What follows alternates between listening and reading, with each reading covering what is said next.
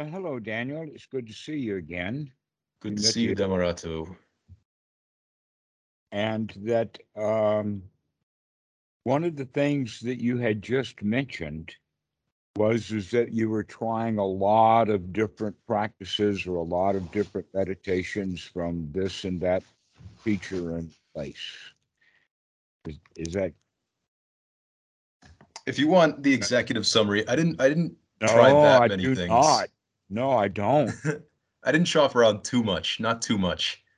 I Okay. just did the breathing. I just read Well, Daniel Ingram's book, the breathing, and then the Vipassana, the focus on body sensations, those two, and that's pretty mhm. much it. So pretty simple.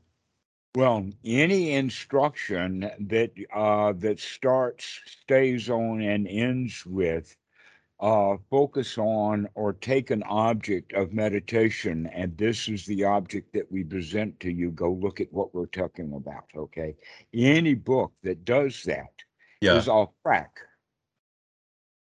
A much better way of saying is that here, practice on this object of meditation. And when you get good at practicing on stability of the mind, we've got a whole bunch of stuff for you to look at. We've got the entire Satipatthana. We got body all over the body. We've got feelings all over the feelings.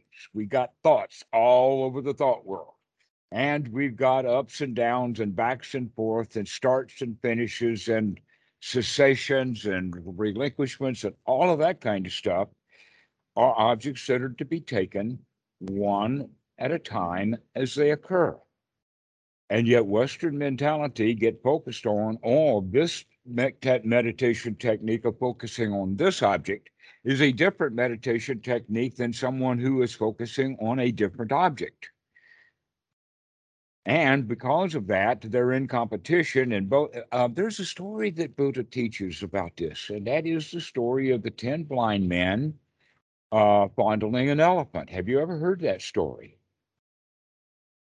I believe you told it that they all fondle a different part of the elephant, and then they all Mm-hmm. come away with a different interpretation. Is that correct? Right. That's Western Buddhism for you. Okay. And I'm trying to introduce to you that the places that you've been feeling around is just part of the elephant that exists. So are you saying don't focus on one particular object? Are you saying like focus on everything? No, I'm not saying any one of those things. I'm saying, in fact, that we learn first to focus on objects. And then, after we get really good at that, and the way that we would consider being good at that is by the hallmark or the roadmap marker of the first jhana.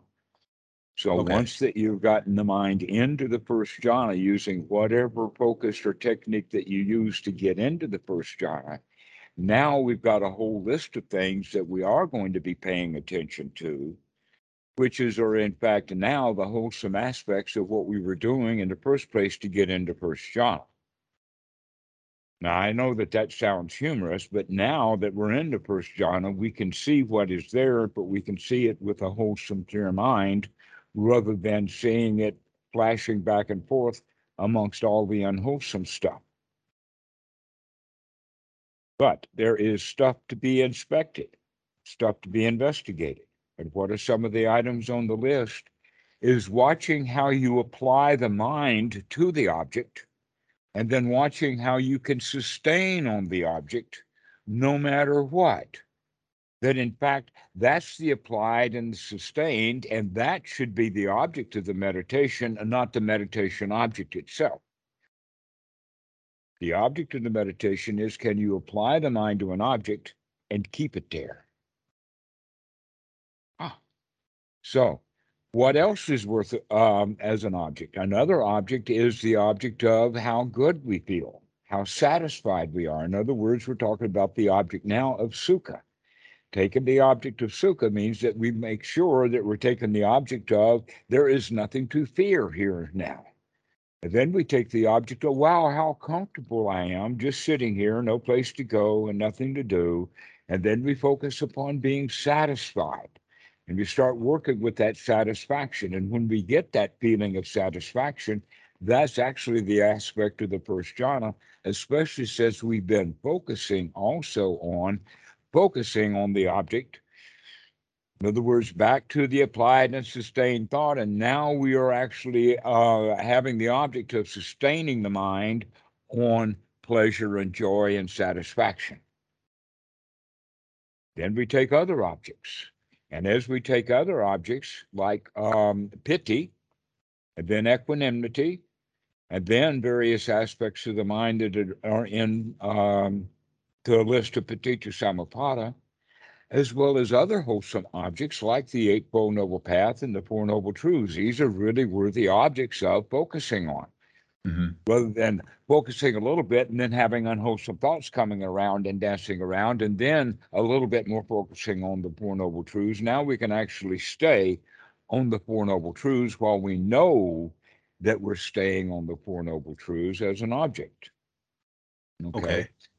So, then we can begin to notice the rising and falling of everything that we could notice. So, the first we begin to notice anicca. Everything is in turmoil, everything is in flux.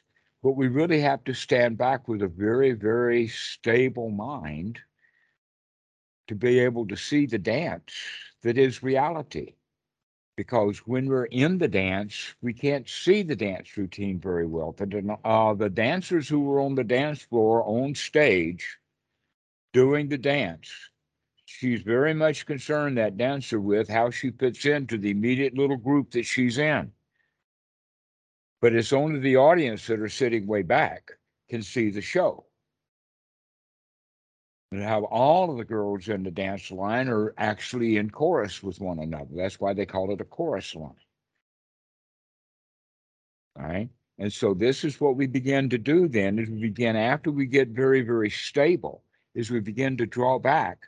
So we can now begin to see all of the objects that we used to focus on one at a time. Now we can focus them on them as kind of a group and see how this whole show operates, how the mind works.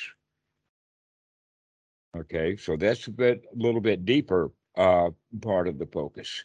But first, we got to figure out what objects are worthy of paying attention to.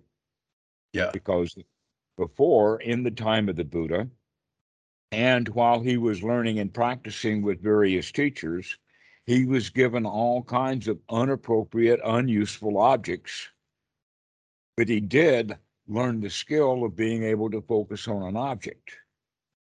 All right. Basically, the objects that he took that were unworthy of his focus, but he gained the skill of focus anyway, were things like the kasinas, fire meditation, sky gazing, water gazing, the four elements, all in any of the four elements, on the outside. And he turned that around and says, no, we need to focus on all of the elements, and any element will do, but we need to focus on eventually all of the elements on the inside. And so then the kasina meditations become the body, and the water meditations become the feelings. And the fire meditation, that which consumes and burns things down, is the mind. And then the smoke that's left as the residue are the thoughts, or the clouds. So these are the four aspects: the Kayanupassana, the Vedanupassana, the Chittanupassana, and the Dhammanupassana. But that's in a formalized order. But that is not necessarily the order of practice. It's the order of introduction. So Anapanasati is set up in that order, to where the body comes first with the breathing, and then the knowledge of the body, and eventually the tranquility of the body. But that is not the order that is to be practiced, because the body never will come to rest until the mind has already gotten quite a lot of rest. So as long as the mind is doing this, the body is going to be doing some of that too. In order to get the body to rest, got to work on other aspects of Anapanasati too. There are other objects to take than just the body. But for some reason, Goenka's method has gotten settled on, we're going to do Anapanasati 3 until we rot here. And that's what they do. They do that body scanning when it's only just a little of just step 3 of a 16-step process. So, okay. Okay. So, what would be a good chronological sequence then? Yeah. Well, I'll tell you what, there is an actually quite excellent, reasonable chronological sequence that are set up, and this is called the 7 factors of enlightenment. In the Pali, it's the Sambhojana. And they have an order to them in the sense that it's going to build on one another. And the first one on the list of skills, and actually the way that we're referring to these is skills after they have been developed, so that now, as they have been developed, they are now factors of the awakening. Mm-hmm. They're not skills in development. The practice of anapanasati is to get the skills into development, and we do anapanasati then for the fulfillment of the sambhojana. Okay, but the What is the Sambhojana? sambhojana are the 7 factors of enlightenment that I'm Okay. about to list for you, Okay. but not go into detail. Okay. Okay, so that you get the chronological order down, and then we can see how that operates in the moment by moment. Okay. Okay. All right, so the first item on the list is unremitting mindfulness, unremitting sati. Now, what this word unremitting actually means is we keep coming back, we keep coming back, we keep coming back. Most Western meditators say that, oh, we've got to stay there all the time. That unremitting mindfulness means that we're there all the time, and that's not going to be possible. No one can live their life like that. That we can't do it that way. That in fact it's a pact of coming back and coming back and coming back until you're in a rhythm of coming back, like a drum, a hammer, a mallet beats a drum. Okay, so many people think that mindfulness should be like this, but a drum and a mallet don't do the drum and the mallet's work. But the mallet, if it comes back and hits and hits and hits and hits and hits, kind of in a rhythm, unremitting, back Yeah. and forth, over and over again, almost like in a cycle. Mm-hmm. Now we have a rhythm going. So that's unremitting mindfulness. And with unremitting sati comes next is the unremitting investigation. To look at Wait, what the mind is doing, so the look at what the unremitting, body is. sorry, could you explain again? Unremitting investigation is the word that you missed. Unremitting? Unremitting investigation, unremitting looking, unremitting watching, unremitting inspection, Yeah. unremitting of watch the show, look at what's happening, look at what you're doing. Okay. That's the whole point of it, is to remember to look at what's going on. That's what we mean by the investigation. Unremitting investigation can only happen with unremitting sati. You can see the connection. Mm-hmm. And as we gain the skill, our right efforts wind up being unremitting energy. In other words, we can still keep going. We gain persistence. We gain that regularity and that rhythm in it. And so it's actually, we can call this enthusiasm. Unremitting enthusiasm is how our what used to be unremitting are actually just effort.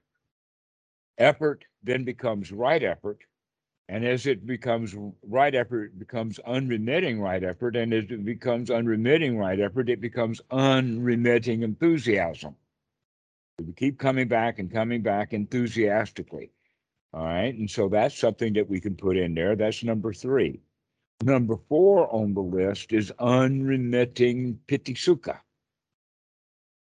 And then after that is unremitting relaxation. And that should take us far enough for the moment. Okay. In fact, that unremitting relaxation, that 5th item on the list, is in fact step 4 of Anapanasati, of to relax the body. And when it becomes a mind, an enlightenment factor, is that we can relax and keep relaxing and keep relaxing. And any tension that comes up, we can just relax again because we're watching what's going on with the body Hmm. and the feelings and the mind. But we have to take each one individually as an object. Yeah. Okay, so now that we've got the seven factors of enlightenment, at least as a clue, now we can look at the Eightfold Noble Path itself, because there, the source of those seven factors of enlightenment is stated right there in the path or the method that we're using or practicing. And Yeah. that is right noble sati is to remember to wake up and take a look. And if we continue to practice waking up so that we can take a look and waking up and waking up and waking up, it will someday become unremitting. Okay. Meaning So relentless. Okay. Yeah. relentless, that's another word for it. It's relentless. Okay. It will not let go, but in the sense of being chased relentlessly rather than being caught and imprisoned relentlessly. This is not like this. It's keep coming, it's repeating. Yeah. It just keeps happening. Keep happening over and over and over again because we've been practicing that rhythm of having it happen over and over and over again. Okay. Repetition, by the way, is one of the most important teaching techniques for this so that the students get into the point that, oh, this is not, can I do it really well? It's that, can I keep doing it good enough every time over and over and over and over and over again? That's the sequence, is to just get good enough to be able to keep doing it over and over again and stop trying to get it right or doing it good enough so that I don't have to keep doing it. No, the skill is develop it so that we keep doing it over and over and over again. But we've got the energy and the effort to do that because that's also the skill. Hmm. Okay. So back to the Eightfold Noble Path then. Right noble sati, to wake up and see what the mind is doing right now with the discrimination of, is this a wholesome thought or not? Next that we do, that by the way would be related to step 9 of Anapanasati, of investigating the mind, and also on the Eightfold Noble Path as right view or right viewing, also on this seven factors of enlightenment is investigation, unremitting investigation. So when we do that investigation, what that means is we're doing it with discrimination and determination about what's the difference between, is this thought worth having or not? Does this thought make scratch? Or is this thought unwholesome? Is this thought worth having? That's the question. Is this thought worth having or not? Yeah. And if it's not worth having, then we throw it out and change the mind to having something that's worthwhile having a thought about. Hmm. So, if we're having an object of relaxation, then we want to make sure that the thoughts that we're having are relaxing thoughts, not thoughts that keep us unrelaxed. Okay. Okay. So, as we are developing this unremitting investigation and unremitting effort now, developing that, we take the right effort to throw that thought out and replace it with some wholesome thought. As we do that, this is step 10 of Anapanasati, called gladdening the mind. And as we're gladdening the mind, basically we're having wholesome thoughts, and those wholesome thoughts now are saying things like, everything is okay, everything is fine, no worries, no problems, everything is okay. Wow, I don't need anything at all. I'm completely satisfied. These are the kind of thoughts that we begin to develop. And then we experience that the body is following along. We literally start talking ourselves into feeling good, because we've been spending our whole lives talking ourselves into feeling bad and not knowing what thoughts made us feel good and which ones made us feel bad. Now we're going to make that choice. Is this thought going to make me, if I keep thinking about this, is that going to make me feel good and satisfied? Or is this thought, if I keep having that kind of thought, like maybe sending an email to the boss? Hmm. 99% of the time, sending an email to the boss is not going to give you good feelings. But it is possible that you're going to spring a great big surprise on the boss and give him something very happy. And then you're very happy and excited to write that email. Yeah. Okay. All right. So now that we know that writing emails is not the point, it's how do we feel about writing the emails? And so if you think about writing an email that's going to be trouble, and you want to get it over with, then that means that go write it and get it over with instead of sitting here thinking about it and feeling bad. Yeah. Instead, we mindfully wake up. I'm not at the computer. I don't have that email. I'm not writing it right now. I'm not going to think about it because while I'm thinking about it, I feel bad. I'm not going to feel bad. I'm going, well, I don't have to think about that email right now. Isn't that marvelous? I don't Yeah. have to think about it. I can think about something that's nice that's happening actually right now.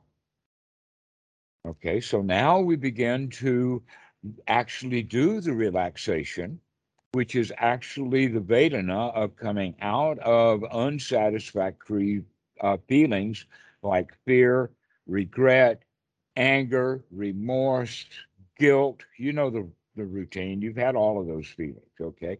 Sure. And when you feel that, you don't especially want to feel that, but you do feel that way because of the thoughts and the circumstances and all of that. Well, now we can say, I can change my thoughts and therefore change my circumstances. So now I can tell myself thoughts that make me feel safe and secure and comfortable and satisfied and even successful at being satisfied. Okay. And so these are the thoughts that we're going to start having, are the Yeah. thoughts that are wholesome. Thoughts about there is no dangers here. Thoughts about this chair is comfortable enough. My tush is comfortable enough. My knees are comfortable enough. Everything is okay. No problems, no worries. I'm comfortable enough. And now I can be satisfied that I'm comfortable. Yeah. This is a good banana. Yeah. Do you This, ever, yeah. well, this breath is a good banana. Yeah. Or if you're eating a banana, I mean, Anything that makes you feel any good. whatever you're doing. Whatever you're doing, you have a choice about how you feel about it. Uh-huh.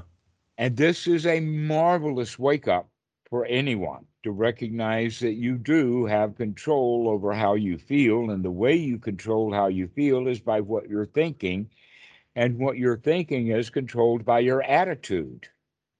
Right. And so if you clean up your attitude, then you'll clean up your thinking, and then that will clean up your feelings, Hmm. giving you a sense of whoopee, of joy. Wow, huh, what a relief this is. I can do this. That's the feeling that we're looking for, that feeling of satisfaction and joy. That's the piti sukha. And so now that we have that state of, wow, I could do this, now I can look at how I'm doing it. Watch the factors and the features of how I'm getting this done. I'm putting a whole package together moment by moment. Wholesome thoughts lead to wholesome feelings. Wholesome feelings lead to wholesome relaxation of the body. So that's kind of the investigation aspect of it, right? There's Yes, mindfulness, which is just noticing and then investigating what you're doing. remembering, Yeah. remember to notice. The investigation is the noticing. So But what's the the difference noticing between itself, sorry? but noticing is not enough. That's where the Mahasi method stops. They don't continue to the next step of the Eightfold Noble Path, and that is to make a change, the right effort to change what's in the mind. Otherwise, we just notice and notice dukkha, and there it is, and we notice it again, and there it is again, and we notice dukkha again, and there it is again, and that's our meditation, Yeah. chasing our own tail. No, we've got to make a change. We got to notice that that stuff is unwholesome and change it to something wholesome. That's the point. But we've got to remember to keep doing this. Over and So over and over. over and over and over and over again. So we need to have a kind of sati that's unremitting. It does it over and over and over again. This little cycle of waking up, look at what you're thinking, and change it to something more wholesome. Okay. That's the little cycle that we go through, not just one object. It's a whole bunch of stuff that we got to put together, little tiny micro steps. Okay. Actually, you could say there are 4 steps that we have to keep doing over and over and over again, and it happens immediately. What are they? Remember, to look, and to change, and to feel satisfied about it. Remember to feel good. Remember to feel good, basically, is exactly it in the shorthand. Or Hmm. just don't worry, be happy. And that's even a shorter way of saying it. Uh-huh. Stop worrying. Don't worry, be happy. Or as the Buddha would say, dukkha, dukkha nirodha. What's that? Well, dukkha is, oh, Suffering. you see this unhappiness. Yeah, that's a pretty heavy duty word. A better word, the actual meaning is unsatisfying, unsatisfactory, not quite good enough. Not quite good enough. Okay. It comes out of judgmental thoughts. Uh-huh. And it gives you the feeling because anytime that you are judging things as to good or bad, anything that you judge as good has got something else that's bad. You're creating a duality. Hmm. And create that duality about half the time, you're going to wind up on that which you don't like. Yeah. But if you stop making that duality by stop judging things and just say this, whatever it is okay, Hmm. is completely different than that critical mind that we have of making judgment calls and then feeling bad about them, setting rules we can't follow. Then we Okay. have thoughts like, oh, this is too hard. Yeah. Or there I go again. Or wow, this meditation stuff is hard. Those are just unwholesome thoughts. So we catch those thoughts and we change them to wholesome thoughts. Okay. So this might be what you consider like an irrelevant question. Maybe. All questions are irrelevant. Fair enough. So what was the issue with the fire casinos and all that? What was the problem with that? When somebody comes out of whatever state that they're in because they did a fire meditation or the same guy that they were when they went into the fire meditation, it's not curative the way that this process is, because this Hmm. is something we're doing on the inside. In Yeah. that practice, it's assumed that the fire is doing some of the work or all of the work. I was watching your talk with Daniel Ingram, and you said it doesn't matter how about fire casino. It Uh-huh. doesn't matter how deep you go into the meditation, because if you don't do the right things when you get there, it's a waste of time. And once you get out, if you don't do the right things, it's a waste of time. Mm-hmm. Yeah, I just said that, Right. just using different sentence structures, but I just Right. said Right. that Right. again. It's the same point, right? Expecting the fire meditation to do something for us, as opposed to using whatever state that we've got in with the fire meditation in order to see what's going on. Hmm. So if we just start seeing what's going on, then the fire meditation itself was irrelevant. Right.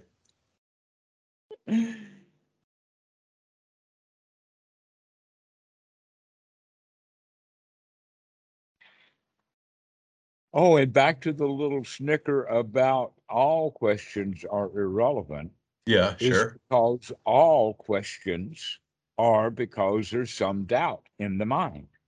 And Hmm. doubt is a hindrance to the practice.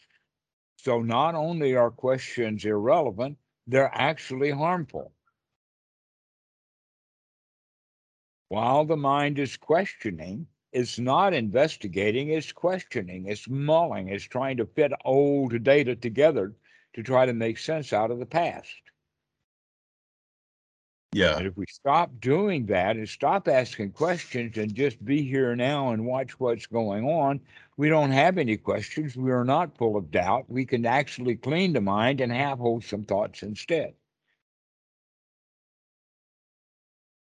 Okay. Now, that doesn't mean that I don't answer questions. And in fact, that just gives me an opportunity to yabber on, and I like doing that.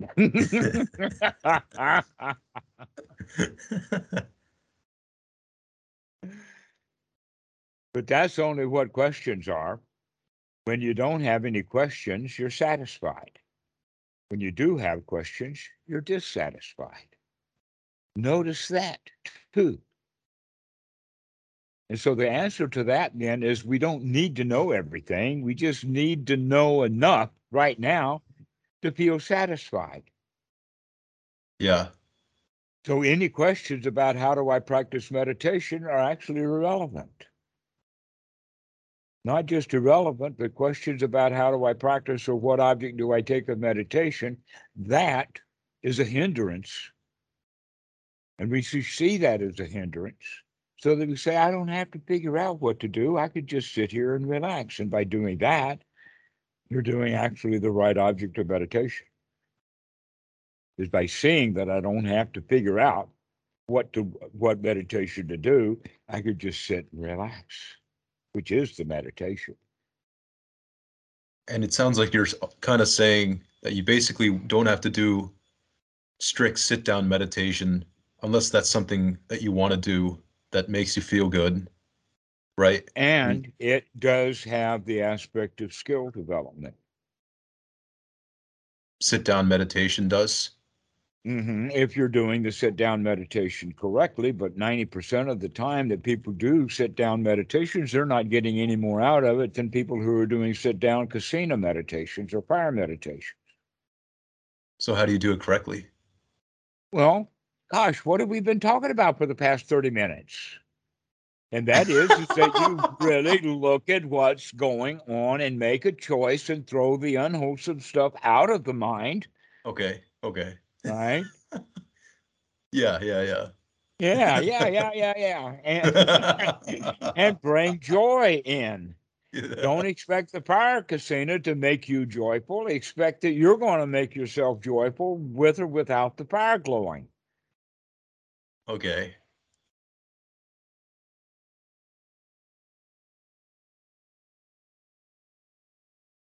So that's skillful. That's skillful.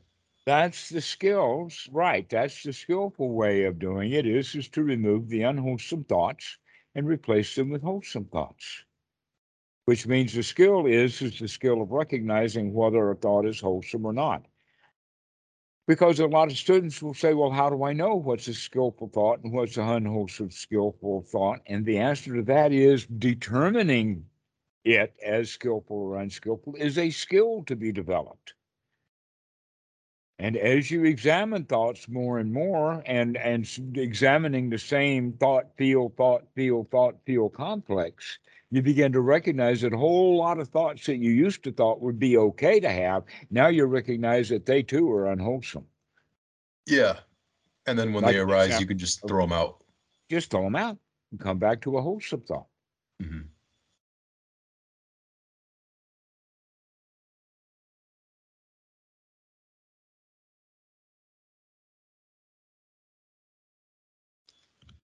It really is that easy. So I guess so when it comes to all these techniques, would you say these techniques are like a base to practice No, that? no, No? here's a way of looking at it. Okay. Looking at it like this that the teachings of the Buddha, the entire Buddha Dhamma, including the Buddha, the Dhamma, the Sangha, the triple gem, the Triratana, Paticca Anapanasati, the Eightfold Noble Path, all of that stuff is in a mosaic or a jigsaw puzzle. and that Buddhism is delivered in the West as a great big box full of mosaic tiles with instructions, or it's a jigsaw puzzle that's been broken apart and 500 or 1,000 pieces are sitting there in the box. And all you've got is a picture of the puzzle on the outside. That's And Western you say, Buddhism. that's all of Buddhism. But the point about Western Buddhism is that the jigsaw puzzles these guys are putting together, they haven't gotten the whole puzzle put together yet. You just They got one recognize piece. it. Well, they've got a few pieces, Uh, but they've got a few pieces missing. That's the point. Some of the pieces are missing. mhm. And when you see the whole package, you recognize, oh, this is just one little thing. Yeah, it's easy peasy. I've got it. I understand it. But people will take bits and pieces and features of it. So back to the elephant. This is what we're talking about is that, yeah, Western Buddhism is a whole bunch of Western people fondling Buddhism in a little area and think that they understand the whole show. Mhm. I mean, some people fondle a part of the bull elephant and come away thinking, hey, in order to be a Buddha, you got to have balls.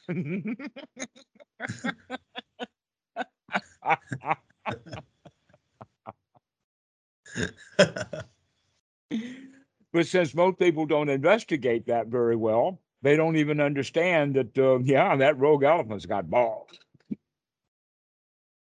And that's where the quality of the Buddha comes in. You know, the Buddha was known as a lion.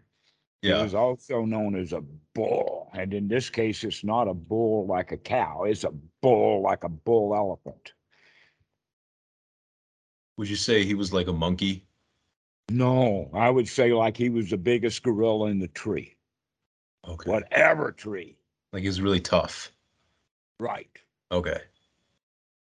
Remember that he was a prince He was a and warrior prince, he was a right? warrior prince. Exactly. He was skilled in all the martial arts. He knew archery. He knew elephant training. He knew horse training. He knew all of that. That when he left the castle, if it was a castle, I think it was just a wooden barn that he lived in, but we've got him, Prince likes to have castles.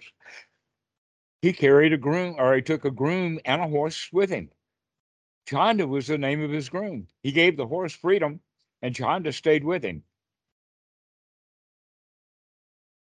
Didn't he have a kid and he like named it Yeah, Feder? Valhalla, that was later. We'll talk about Rahula at a later time. Okay, okay. Okay. No, we're talking about that there were uh, uh, great success stories, that he was on top of his world when he left. And when Mhm. he went out into his spiritual practice, he could meet or exceed anything that any teacher gave him to do. And then he would leave because he felt that too was unsatisfactory. But he developed a huge number of skills along the way. And he sat down and he figured out that, hey, there is something to some of these practices. But the real issue is that we've got to see the crap in our mind and throw it out. That's the real major change that the Buddha said. That's the real path is we've got to make a change. When? As soon as we see it. When do we see it? As soon as we remember to look. Yeah. Yeah. It's That's not in the 50 Eightfold Noble years. Right Path. now, right now. It's right now, right now. Yeah. Look at it right now. This is Yeah. it. Look at what you're doing. And when you look and look and look and see and see and see and know and know and know, those elephant testicles start to grow. Because you know, and you know that what you're saying is correct, and you've got great backup. You've got backup from your lineage, from your own teachers.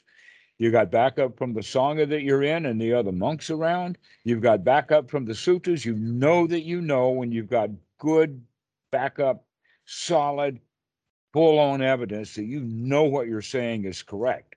Only then can you actually have the confidence to teach the Dhamma. That's what real point about one of the talks with Dan and I was is that You were people talking about teach. like who can teach the authentic Dhamma, Yeah. right? Now, who can teach the authentic Dhamma? Anybody can teach the authentic Dhamma. These dogs teach authentic Dhamma. Oh yeah. The Mhm. question is are you going to be the lion of the Buddha that can teach the Dhamma? Right. Yeah, who really knows the actual correct way of practice. And you know that you know the correct way of practice. And so that's what my job is, to instill in you that confidence that you know that you're practicing correctly, and then you don't have any questions. That would be good. That would be good. Yeah, yeah. So just drop the questions and see and know. Huh. That makes sense. Yeah, just questions are an irrelevancy, not a relevancy and just like it, there it is. I bet we don't care, ignoring it, but rather no, questions are a rat hole. Yeah. Yeah. While the mind is questioning, it's not satisfied right then and there. You think that's like 100% any questioning is dissatisfaction? Well, yes, and it's your job to know that this Mhm. question is unsatisfying Uh, so that maybe you can see and do something about that. Like one thing is that I don't know and I can't find the answer to that now, so why should I think about it? I can drop that question because I don't have the answer. mhm. And we drop it. Or do we Yeah. have to invent something and try to say, oh, if I think and figure and worry long enough, I might be able to dream up an answer? Nah, just going. Yeah, that's a lot of work. No, I Yeah. can do it without it. I don't need that. I have enough information right now to practice correctly. Okay. And so we begin then to develop the skill of being satisfied, because questioning is developing the skill of being satisfied, hoping that answers will make us satisfied. No, questioning just gives us a habit of more questioning and more questioning. And yeah, we get a little satisfaction when we get this answer, but then we got more questions. When are we going to change that whole system into learning to be satisfied without the answers?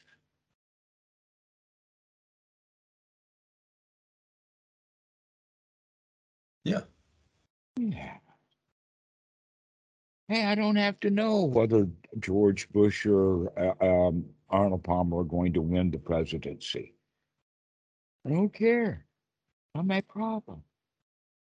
That's everybody with the Google now. Mhm. Everybody's addicted to information, you know. Everybody's got to look everything up. My whole Yeah. family, everybody. Well, we were taught that in a prison that you call grammar school or primary school. Yeah. Mhm. Yeah, it's a skill, but it's used unwisely because we're not taught how to use that skill. And so you wind up having a whole society full of people that want to know and want to get it, and are still dissatisfied and want more. Or a When are you bunch going to of put a stop to all that? yeah, And yeah. when are you going to just start learning to be satisfied?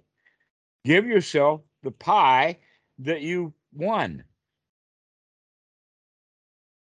You did win the teddy bear at the crap shoot at the fair. Take your teddy bear, hug it, and go home. Hmm. Mhm.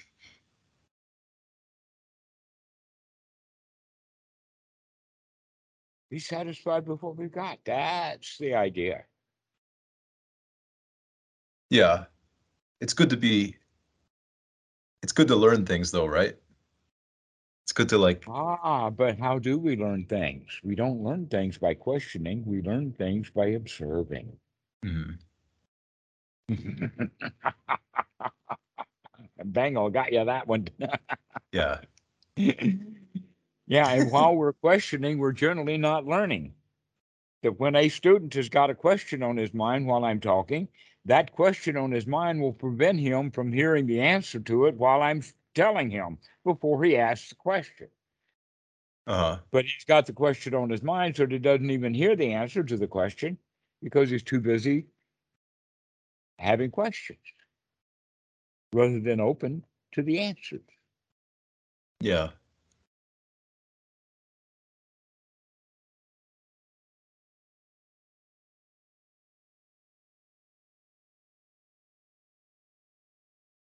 So, in that regard, questions. Now, another one would be um, before we make a choice or before we take an action, we don't have enough information to act upon yet.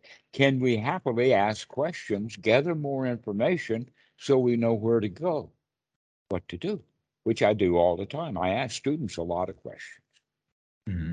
because I'm looking for information on how to deal with them in the moment rather than trying to make up something and taking off with that, which I like to do also.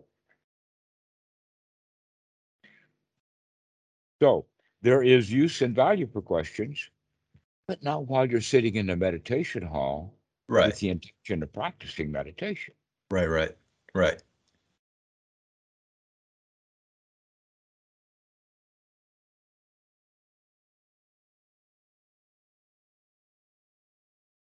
It's kind of like are similar to questioning. Questioning is a skill, or finding information is a skill. Hmm. Just like if someone were to body scan 24 hours a day, or like focus on their breathing all the time. Can't be done. Nobody does.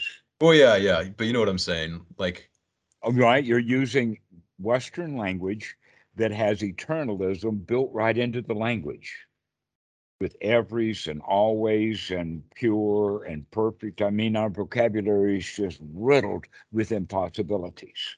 uh,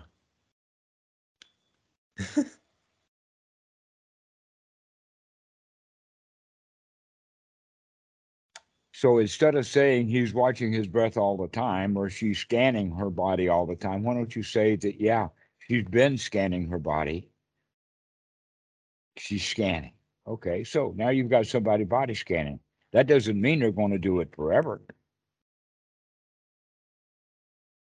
How is she going to, while she's body scanning, stand up, walk out of the meditation hall to lunch, fill her bowl full of food while she's in the line, and then sit down and eat the food? She can't do any of that if she's fully intent on watching body scans. but what do So you? that I'm not talking about people doing it all day. That's impossible. I that's agree. what you just said. No, I misspoke. I misspoke then. What I I'm listen. That's the whole point. Is I what I'm listen to what asking, you no, what just I'm said. asking is, what do you think of people who just follow these techniques and make progress if they're not doing anapanasati or throwing things out, they're not doing that That's the practice. question. Are they making progress? Hmm. And what is progress according to what standards? Hmm. I know of people who have lived in meditation retreat facilities, first paying a lot of money to get in and then stayed after their time. But I don't know if they're making what progress or not until I can see basically. Um, this is something interesting.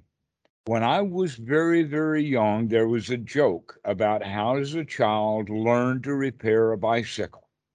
How does he learn to use the pliers? How does he learn to use the screwdriver? That kind of thing, Okay. right?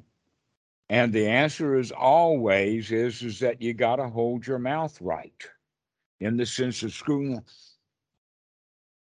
You know, you got to get really into it. You got to really hold your mouth right to get that thing done. Okay. Hmm. So in the meditation hall, the only way to do meditation, you got to learn to hold your mouth right in a great big grin. But in order to hold the mouth right, you got to hold the mind right in a great big grin. And in order to keep just the grin on your face, you have to have the whole body devoted to that grin. So the whole Yeah. body is sitting there grinning. The whole feeling is sitting there grinning. The whole mind is sitting there grinning, and the thoughts that we're having are grinning thoughts. And that's when we're actually in a wholesome state that the Buddha would call sama area samadhi, or right organization of mind. Okay. Okay. So when you're talking about only the body scanning or only on the breathing, I'm talking about no, we're talking about a state of mind. Hmm. And that state of mind has the quality of a grin. Okay. Perhaps even a snicker, but a grin will do. I try grinning when I sit down to meditate, and I can't hold it too long. Like my muscles get tired. But notice that you haven't been developing the muscles of smiling and grinning. Uh, And also, when you're doing it consciously, watch whether you're holding the smile, which puts tension into it. An hmm. example of that is hold your hand out and hold it still. If you hold your hand out and hold it still, it will become tense. It will start to waver. You Yeah. begin to see, yeah, your tension is growing. I'm not holding my hand still. I'm relaxing my hand. Uh, The intention is relaxing rather than holding.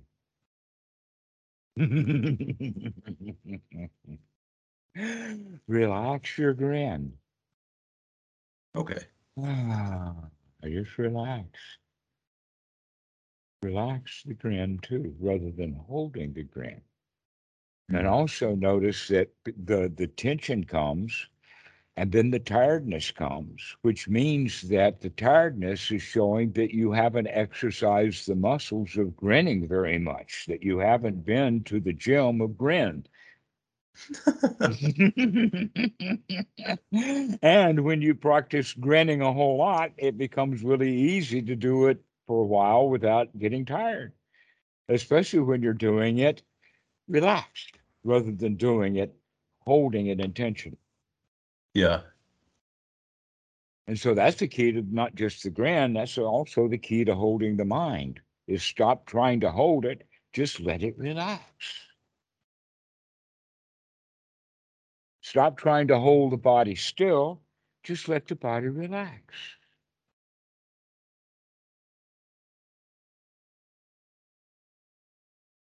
There's this guy on YouTube who posts like 4 hour or 8 hour videos of himself just sitting in the lotus position, smiling, like big grin, Okay. just without moving for 4 hours. Okay. How confident are you that those videos have been edited before they were uploaded? Or Uh, it's all raw footage? You don't no, know. so There's no way to know. he live streams them, and he's done like hundreds and hundreds of videos, and Mhm. there's like a lot of different um Here's a question for you. How many people sit right along with him happily versus how many people see that and get jealous? uh, I don't think people do either because it's not he's like I don't think he's talked about much in meditation or Buddhist circles. He's more of a performance artist. Yeah. Okay. So There's one yeah, there's one or no. episode where his apartment gets robbed, like while he's in the middle of it, and Uh, he stays in position. He stays mhm. smiling and sitting. I can do that too. Yeah. Yeah. So after you have the skill, then it may be also useful to have the wisdom to know when to apply the skill and not. Be Right. honest with you, I was once kicked out on an apartment What for? because I was just sitting there when the landlord came in and it freaked him out. Did you pay rent? He wasn't there for the rent. But were you paying the rent? Yeah, that wasn't the issue. So he just didn't like that you were sitting? He didn't like that it freaked him out that I was in a state of meditation such that I was not about to move just because he was in the room. I wasn't paying attention to him. And I was unwise. I should have paid attention to this dude. He got right in my face trying to figure out what was going on, and I just sat there grinning at him. Didn't move much of a muscle at all. Did you notice him? I noticed him. I know he's Okay. there. Okay, okay. I'm not, yeah, people don't go that out of it. I didn't die.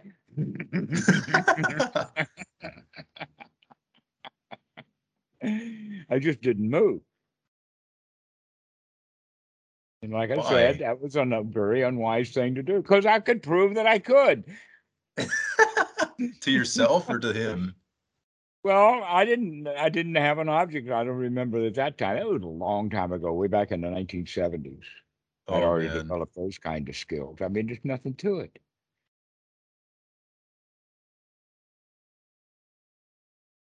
Yeah, or I've been interested in that, like the strong determination sitting, people who sit for hours and hours. What's with that? Yeah, what's with that? I heard the story about a guy who would just like sit that like that for 12 hours and then go take a pee and then sit like that for another 12 hours. I know I've seen him. Yeah? Yeah, well, there's a lot of them. I've seen them in Burma. For some reason, they all tend to go to Burma to do that. Okay. Yeah, he might have been Burmese.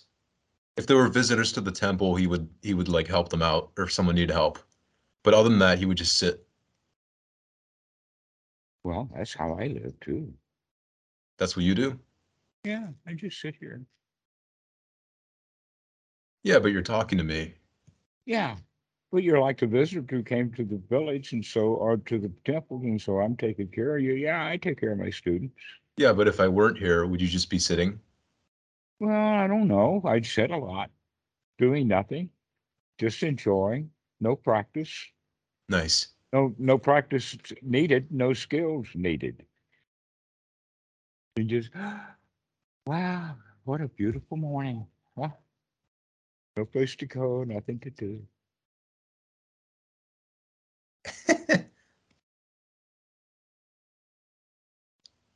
But it's a skill to be developed.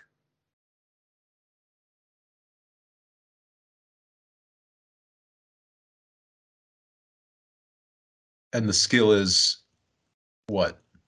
Well, there's a whole actually set of skills. And like I said, the important one is the wisdom of knowing when to put some skills together. In other words, sati, to look up, wake up, Mindfulness. look at what's going on so that you can deal with it wholesomely. And when you wake up and there's nothing going on, you can say, hot dog, I could do this. Nothing happening.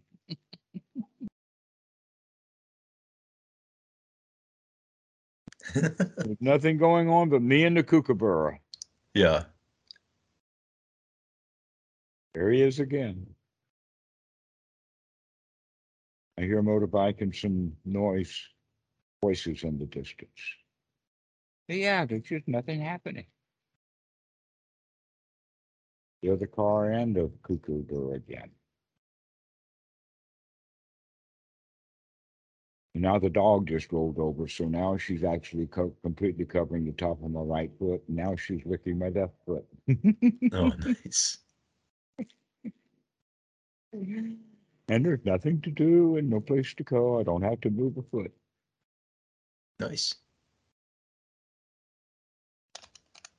So that's the place to come to by practicing going there often for a short period of time. And then the mind wanders away. Never mind, come back and just sit. Everything's all right. Hmm. Anything that comes to mind can be changed or thrown out. Yeah.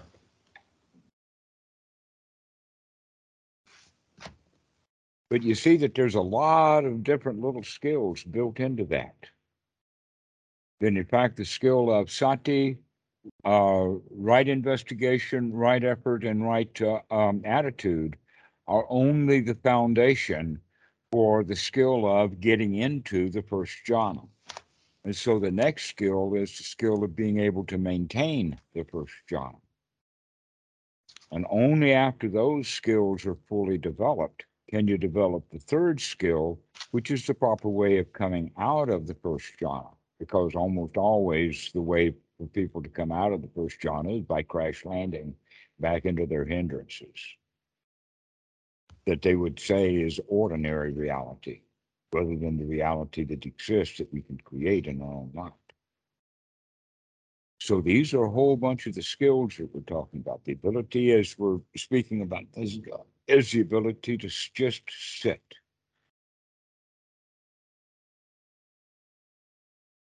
But by him just sitting, he's not doing much of any good for anybody. I mean, the camera that's focused on him is not getting any value out of it. YouTube itself is not getting any value out of it. The question is, who are the watchers of the videos? Are they getting anything out of value?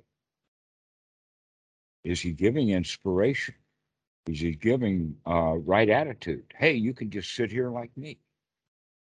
I think so. Okay.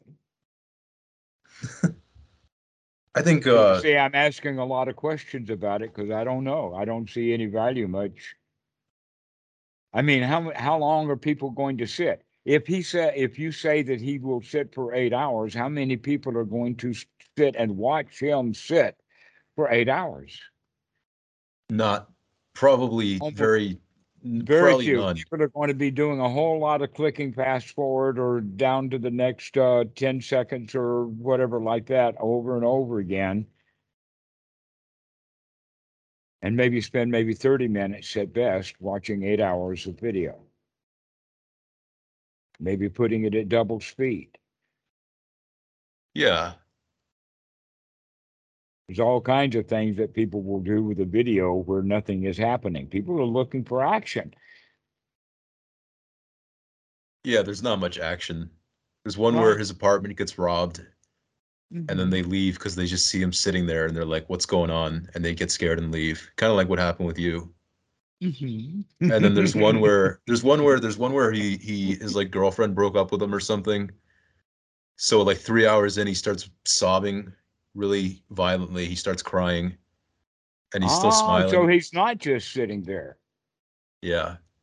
He's not just sitting. Well, of course not. Of course not. He's just some No, guy. he's got girlfriend on his mind. Yeah. Yeah, Yeah. Yeah. And then that's there's very one where he, interesting. It's what's good that? that he had the. I'd say that's interesting. It's good that he had the courage to publish that video to show that all he's doing is just demonstrating strong determination. He's not demonstrating that he's just sitting, Yeah. that It's, he's yeah, worried. it's a strong He's determination thing for yeah, sure. yeah. It's all about that. I know. I've been there, done that. Is, so you think that's useless? Yeah. And it's got tension built into it because of the strong determination. You want to go back to the example of the hand of holding oneself still? Yeah. It's got tension built right in Mhm. rather than just relaxing. And if you're just relaxing, then are you keeping a timer on how long you relaxed? Or are you just going to relax?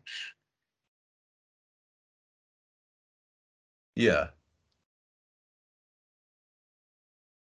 Actually, that kind of happens lately when I sit down. Like, I'll do 10 minutes and Uh-huh. I followed your advice. I've been doing like several 10-minute bursts Great. throughout the day, and that's pretty good. That's pretty good. I like that. Ah, But well, now the sometimes, getting benefit out of it. That's good. yeah, yeah. Go ahead and say yes, the yes but coming. But, But but, sometimes after the 10 minutes, I hear the timer go off and I'm like still into it, so I just sit down for another 5-10 minutes. Like I oh, stay well, this has sitting. got nothing to do with timers, then, does it? Yeah, yeah. Forget about the timer. Yeah. Right. But you Yeah, do have to sit down and practice correctly long enough to get yourself into a really good state. And then the question is that why should I get out of this simply because some timer went off? yeah. Well, Exactly. that was set in the past. Yeah. So it's just a machine doing its job. Why is it now my boss? Yeah. Yeah.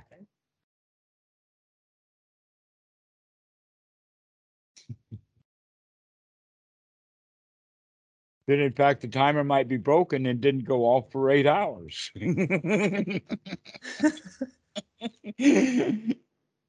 don't think I'm there yet.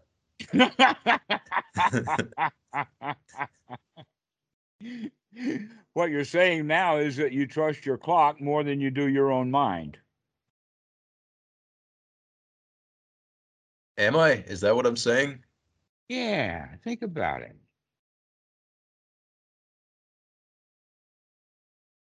No, that's the op. I'm saying sometimes the timer goes off and I stay meditating. Mm-hmm. So I Okay. go by my own mind, not the timer. Right. Okay. All right. But when you set the timer, what thought did you have? Well, when I set the timer, I want to make sure I sit down for long enough. Oh, okay. That's important too. All right. Well, um, then why don't you set until you feel like that it's long enough? Instead of thinking, oh, it's going to take 10 minutes in advance. So this is the next point. You don't need a 10-minute timer. You need to sit down and stay there long enough, practicing correctly until you get yourself into a really, really good state. And then why leave?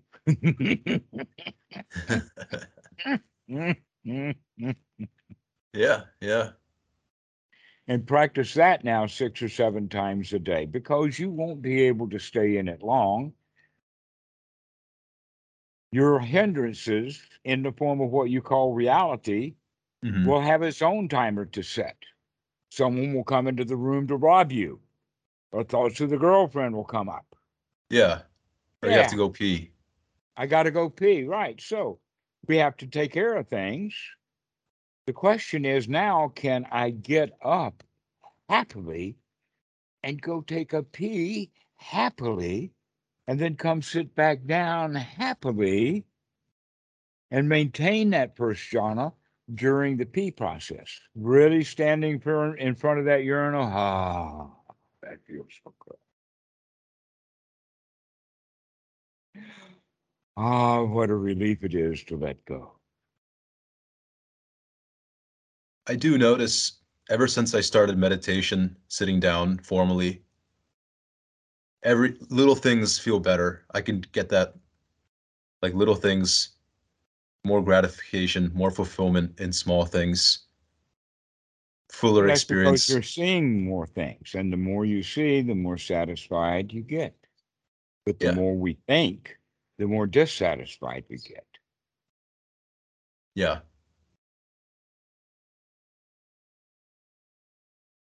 So looking instead of talking is the right way to go,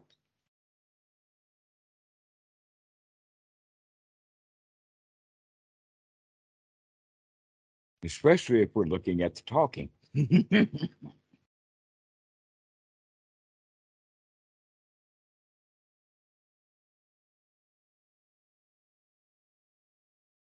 you know what Tolku system is? Are you talking about where the monks go up the hill with a bag full of goodies looking for a young kid that they seem promising and then give him the bag of goodies? And when he plays with one, we say, oh, he must be this Rinpoche or that Rinpoche. Is that the Toku system you're talking about? Where they talk the mothers into giving up their kids, that the mom's not about to give her kid to that monk until she's told that this your child is special enough. Now give him to us. Yeah, that's what I'm talking about. Yeah, I Like the know. Dalai Lama, isn't he basically a Tolku, or is he different? No, he is actually renouncing the Toku system. Oh, really? Yeah, he was brought up in it. But like being brought up with Ledbetter, Krishnamurti actually excommunicated himself from the Theosophist. So the Dalai Lama has excommunicated himself from the Toku. Okay.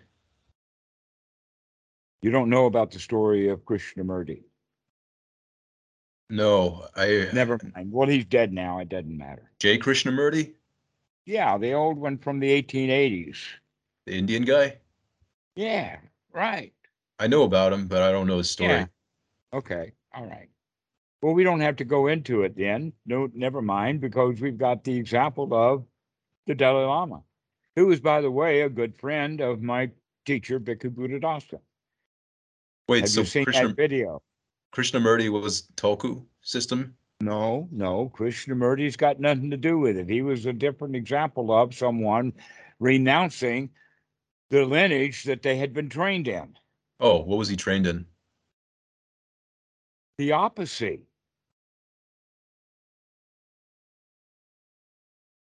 with Colonel Alcott and Ledbetter and Madame Blonsky, Transcendentalism, that whole stuff about the 1880s. That was a Buddhism that came to the West. Uh, Mhm. But let's not go into that. It's not important. yeah, okay, that's fine. Okay. What is important is that when um, systems find themselves not working anymore, then those who are somewhat to do with those systems, if they're wise, they'll make a change rather than keep doing the same old thing over and over again. Well, what happened was that the Panchen Lama was pinched by the Chinese, Hmm. and that they intend to, when this Dalai Lama dies, they're going to come up with their own Dalai Lama. And this Dalai Lama knows that and says, we got to put a stop to this. Otherwise, there's going to be two of them Yeah, competing for who's which yeah. one's which. So he says, I'm not coming back. I'm not. I'm not going to give the Chinese an opportunity to try to take over our religion by coming up with a kid that they've got trained to take my place. Hmm. Mm-hmm.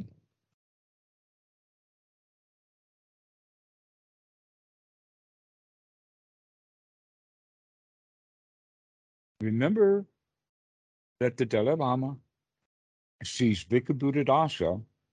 This on the video is that the Dalai Lama sees Bhikkhu Buddhadasa is his elder brother in the Sangha. Oh, yeah, yeah. I knew about that.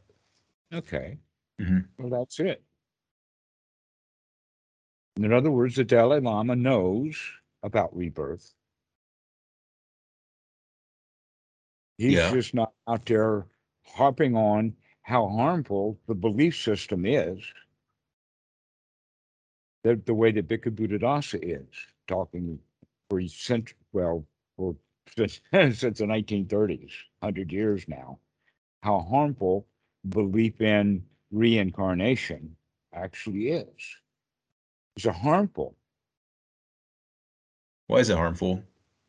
because if people say, get the idea, oh, that means I'll have a better life next time, Hmm. then they won't bother to do anything about it right now. Okay. And by the way, all of reincarnation that has been labeled rebirth by Buddhists, but in fact, it's just the same old belief. In fact, I could challenge you by saying, I bet you don't even know the difference between rebirth and reincarnation. So I'll just use the word reincarnation because that's what the belief is. They can dust it up, pedal it off, paint it white, and call it rebirth.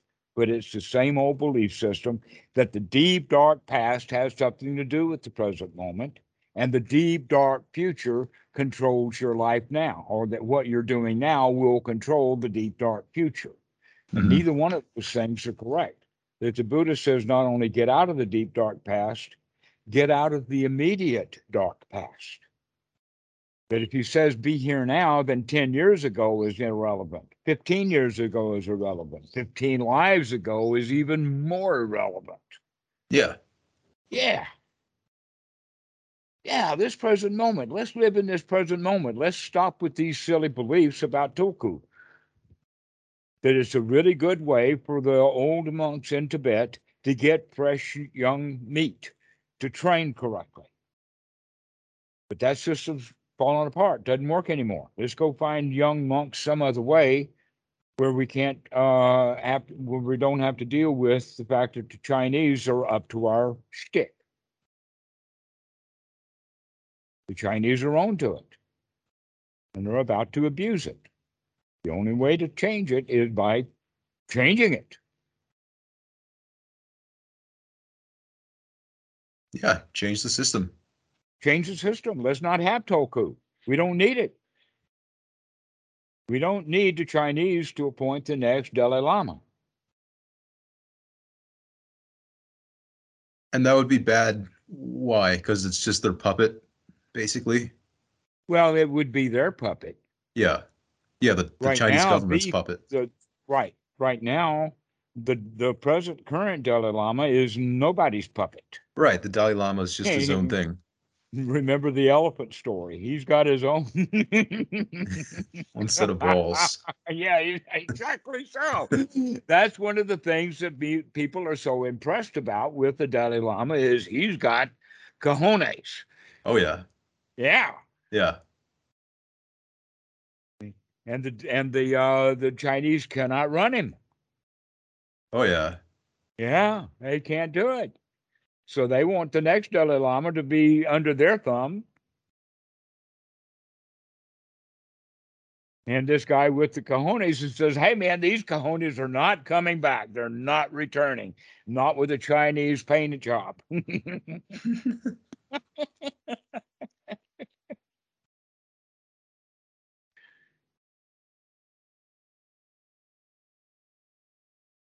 And I know because I've seen some of the comments on that talk about the Tulku system. Which There's one? some people, well, the Guru Viking stuff. Oh, okay. Yeah, that the comments are that people really hate me when I expose that stuff. Really?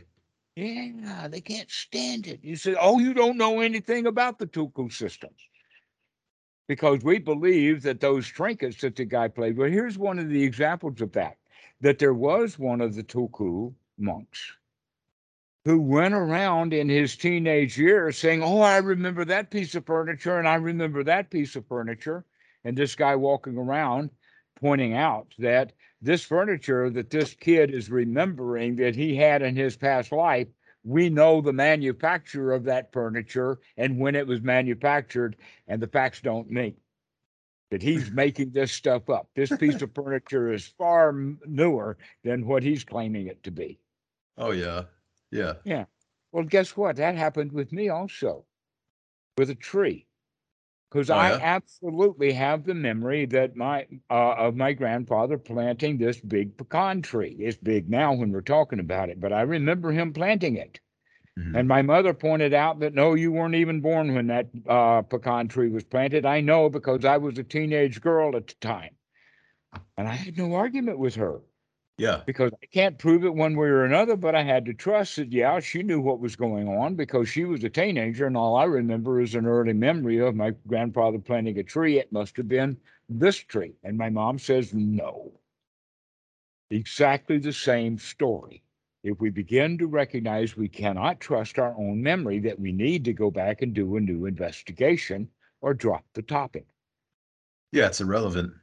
It's irrelevant. The Toku system is irrelevant. Drop it. You don't need it. The Dalai Lama thinks the same. We can drop that one. We don't need it now. Yeah. Yeah. You know, some kid from Germany, his dream his whole life was to go be a monk in Tibet, and he got to go do it when he was like Okay. 15. So That's better than the Tulku. Find yeah, some enthusiastic youngster, you know? yeah, precisely. And some of those old wise Tulku Tibetan monks will somewhere whisper in his ear, "I remember who you are," and off they go down that Tulku hole rabbit hole again. Only this time they've got an enthusiastic teen who will really buy the trip, Yeah. and then he'll live up to it happily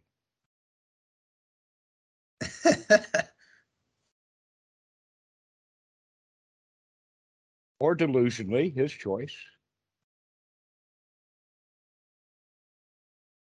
I think it's a good working assumption that it's just a delusion because it's just unprovable, doesn't help anything. It just doesn't help. That's the Right. bottom Well, line. isn't that true about all magical powers and all magical beliefs? Anything that cannot be demonstrated within the next 5 to 10 minutes Yeah. and is considered now irrelevant in your life.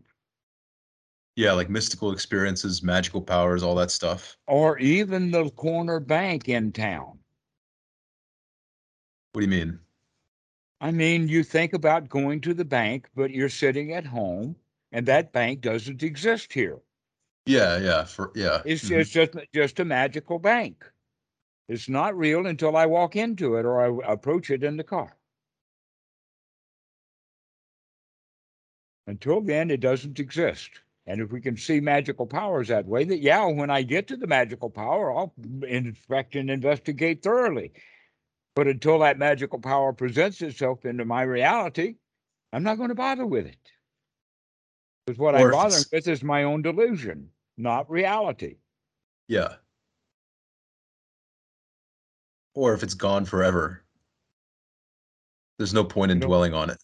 no point. And yet, that's the whole point that the Buddha is trying to teach about greed as the reason for a dukkha.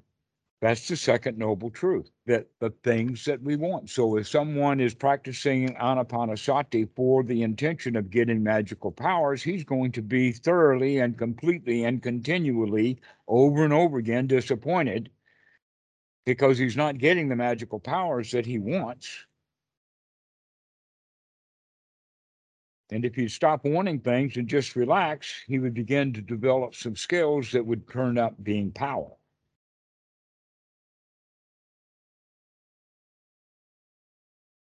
He can develop the skills that gains power, but so long as he wants magical power and going to fire casinos and all kinds of stuff like that, he's not going to get anything other than just more wanting. Yeah.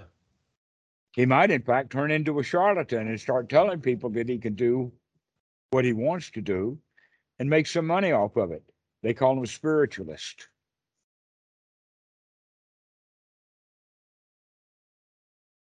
Right. Palm readers, Yeah. Mhm. tarot card readers, been there, done that. Made some money off of it too. Made some people feel really good and got some money, but I stopped doing it because I was a charlatan and I could see that it was a charlatan. But what about a Dan Ingram type dude who's like so into the magical power and all the concentration and maps and all that May stuff? he see clearly what's going on. Can he? Will he look? Can he remember to look? Yeah. Yeah. A better question that I would ask is he a happy dude? He always presents himself that way to me. I get along with Dan really great. I don't care what he's into or what he wants. Yeah, he seems pretty When happy. he's with me, he doesn't want anything. Yeah. Yeah.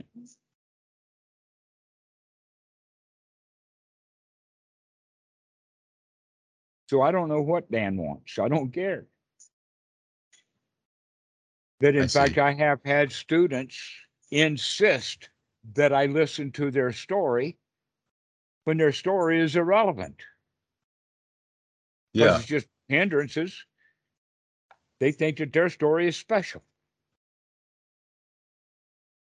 Or that you listening to their story is going to somehow That'll help, right? change what you have to say to them. Hmm. Right. Yeah, I mean, I could go on about all my random, out of body experience, mystical experience, all that stuff. Hmm. But I do see that there's no point. It's not going to Right. help anything. Yeah, because all you're going to get from me with any of that is, yeah, I've been there, done that too. Yeah.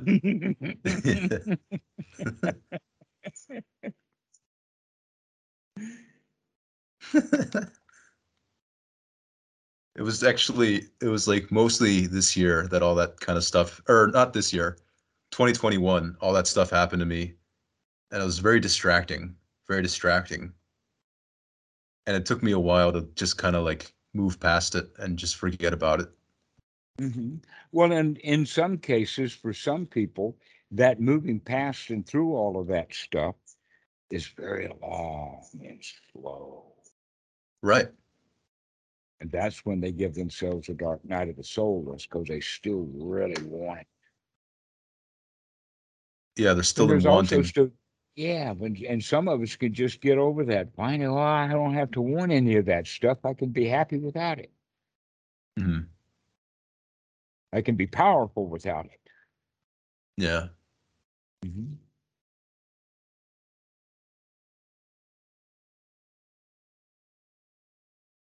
Uh, Mhm.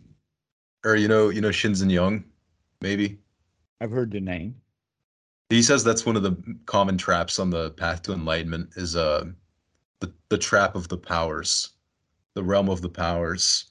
People get, In a way, you could say that's the trap that you think? most people start off already in, because isn't magical powers and rebirth and reincarnation deeply interrelated? Yeah. Okay, they're deeply interrelated in the sense of how valuable, how powerful, how real, and all of that kind of stuff are. But in fact, they're just the same thing: delusional thinking, Yeah. wanting something we don't have.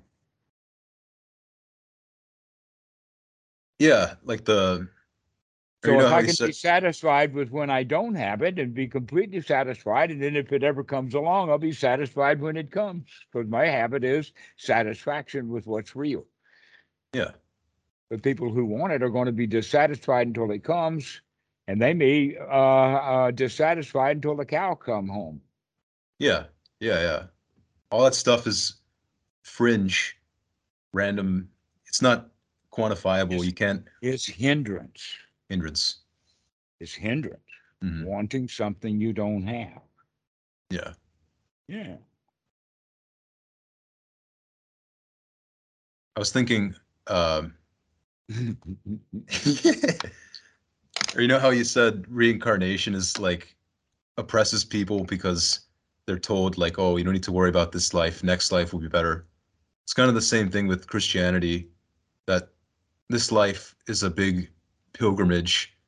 It doesn't, you have to suffer through this life to get to like a heaven. It's like Right, similar. exactly. It's like the You same have to thing. suffer to get to heaven. Heaven will Yeah. be the reward for your Heaven will suffering. come later. Yeah. Exactly so. Now, here's an interesting thing, that if they are practicing being miserable, then when they get to heaven, won't they continue practice being miserable even when they're in heaven? No, I they mean, think they it'll are go away. suffering. Well, the suffering's not going to go away because the suffering is the habit of the mind. We don't need the heaven to feel good. Then, in fact, most people are living in a paradise and they don't know it. And so they feel bad. I mean, the same thing happened to Adam and Eve. There they were in paradise, and what they started to do, they started to complain. Yeah. That's what eating of the fruit of the tree of good and evil is all about. Is they started to seeing things as evil, they started to complain, and they destroyed their own paradise. Yeah. Tree of knowledge. Fruit of knowledge of good and evil. Knowledge of good and evil. Yeah. Yes, Yeah. the knowledge of good and evil, or right and wrong, or bad and good, or magical powers versus no powers, and Or all of that, duality. the duality. Yeah. We destroy our um, paradise with duality. Hmm. And in this case, is the duality is I don't have magical powers and I want magical powers. The duality is magical powers versus no magical powers. And I'm saying I can be happy with and without it. And the other guys are saying I cannot be happy without it. That is the trap that people start off in. Yeah. And many of them never get out of that trap. What is the trap? The trap of wanting someone else to do the work that we need to do for ourselves. Oh, I cannot save myself, but if I had magical powers, then my magical powers would save me. If Yeah, I had a you just got to plastic get the Jesus magical riding powers. upon the dashboard of my truck, then that plastic Jesus will keep my car from making or my truck from crashing. But if I don't have the plastic Jesus, the car is just going to crash right into the tree, and then I can say the tree bit my car. Hmm.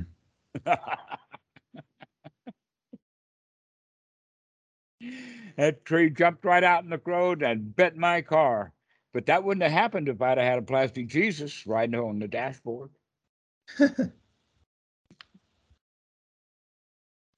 That's magical thinking. And we spend quite a lot of time in magical thinking, and we wind up being disappointed generally. Magical or superstitious, Superstitious is another word for it. religious. Hmm. Yeah. So the way that I say that is that I'm stitious, but I'm not superstitious. Yeah, Yeah. Let's be stitious. Let's look. Let's investigate. Let's see what's going on here. but not Super, superstitious. not superstitious. Superstitious means that I'll just believe anything. Yeah.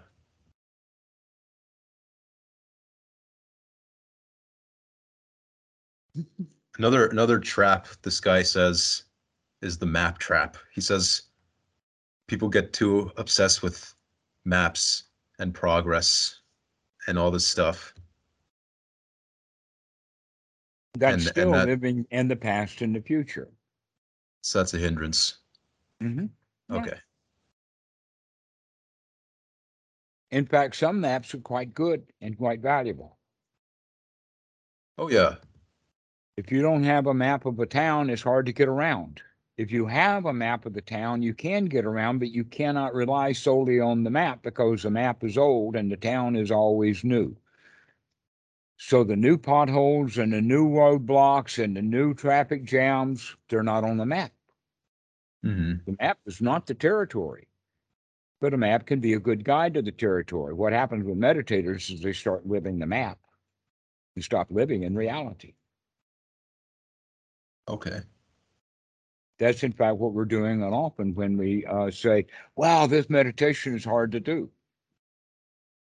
Well, wow, this is hard to do is just an old map that the student has in his mind. He goes around saying, wow, a lot of things are hard to do. That's his habit of just making everything hard,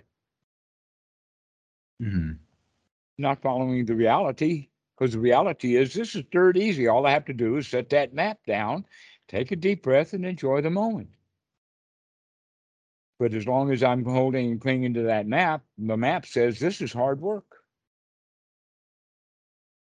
Meditation's a struggle. You got to strive, boy. Got to put in wrong kind of effort. And I mean super wrong. See, those are the thoughts that we have, which prevent us from just being happy. That's following the map. Yeah, you got to put in wrong effort. Well, I was giving an example of how hard you have to work. That's part of that map that we can put down. The reality is that it's easy. The map says it is hard work. But would you say there's an element of failure? Like Absolutely. you fail And over and that, over. mhm. Well, it doesn't matter how often we fail in order to get the victim's attitude. We kind of start off with the victim's attitude. Hmm. We are born as a victim. Every infant is not able to take care of itself. The question is, as we grow up, will we ever come out of our victim's attitude or our victim's mentality that everything is hard, everything is brand new, it's tough? And every child begins to see life as hard work, tough. Parents are there to slap us around when we don't do what we're told to do, all kinds of things. Yeah. Hmm. But reality is now you don't have to live in that map. You can create a new map. Life is easy peasy. I don't have any parents to slap me around. Ha ha. I don't have to do things right according to them anymore. I can change my map.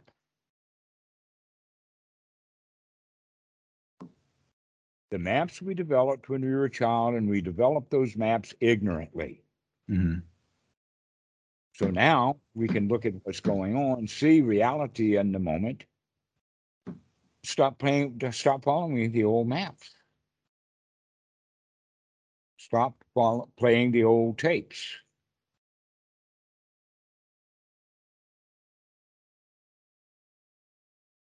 Buddha has the word sila bhatta paramasa. Attachments to rites, rules, and rituals is what we're talking about. Mm-hmm. Mm-hmm. Like meditation is hard. That's an old rule. But it's hard is an even older, more basic rule, and all we tacked onto it was the meditation. Changing a tire is hard work. The first time you do it, it is. But if you change tires for a living, you can change a tire in 15 seconds. Nothing to it. Got all the skills and all the tools you need.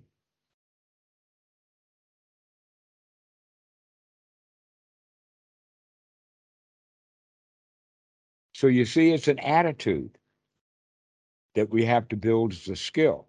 And when that attitude is fully blown, it's those cojones that we were talking about. Yeah. The attitude of, I can do this. Handle What can anything. I can do anything I want to do, and I don't want to do anything. Therefore, I'm very good at doing nothing at all.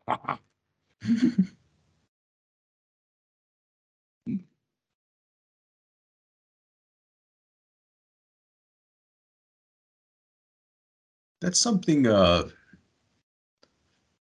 you kind of see a lot of like people in this community talk about like, oh, what if I awaken or whatever? What if I awaken and like what'll I do after I awaken? Like will I just Go do back to nothing? sleep.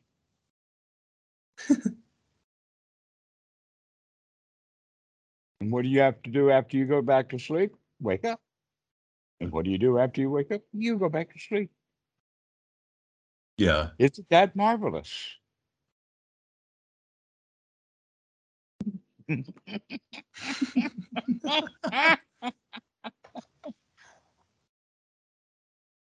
Wake, sleep, wake, sleep, wake, sleep. You do that cycle every day, sometimes twice or three times a day. Mm-hmm. So if we can do that in actuality, we can also do that metaphorically, or let us say virtually or mentally. To Mm-hmm. wake up, and then wake up, and then wake up, and keep waking up unremittingly. Keep waking up. You're still in that Western mentality of once you woke up, you're always woke up, and that's that forever stuff again. Rather than Yeah. everything is in cycles. Mm. Nothing is steady, nothing is still, everything is in turmoil. Sometimes you feel like a nut, and sometimes you don't. Yeah. So what's the difference between rebirth and reincarnation? There's nothing to it. In the sense that with reincarnation, there's something to it. In the rebirth, there's nothing to it.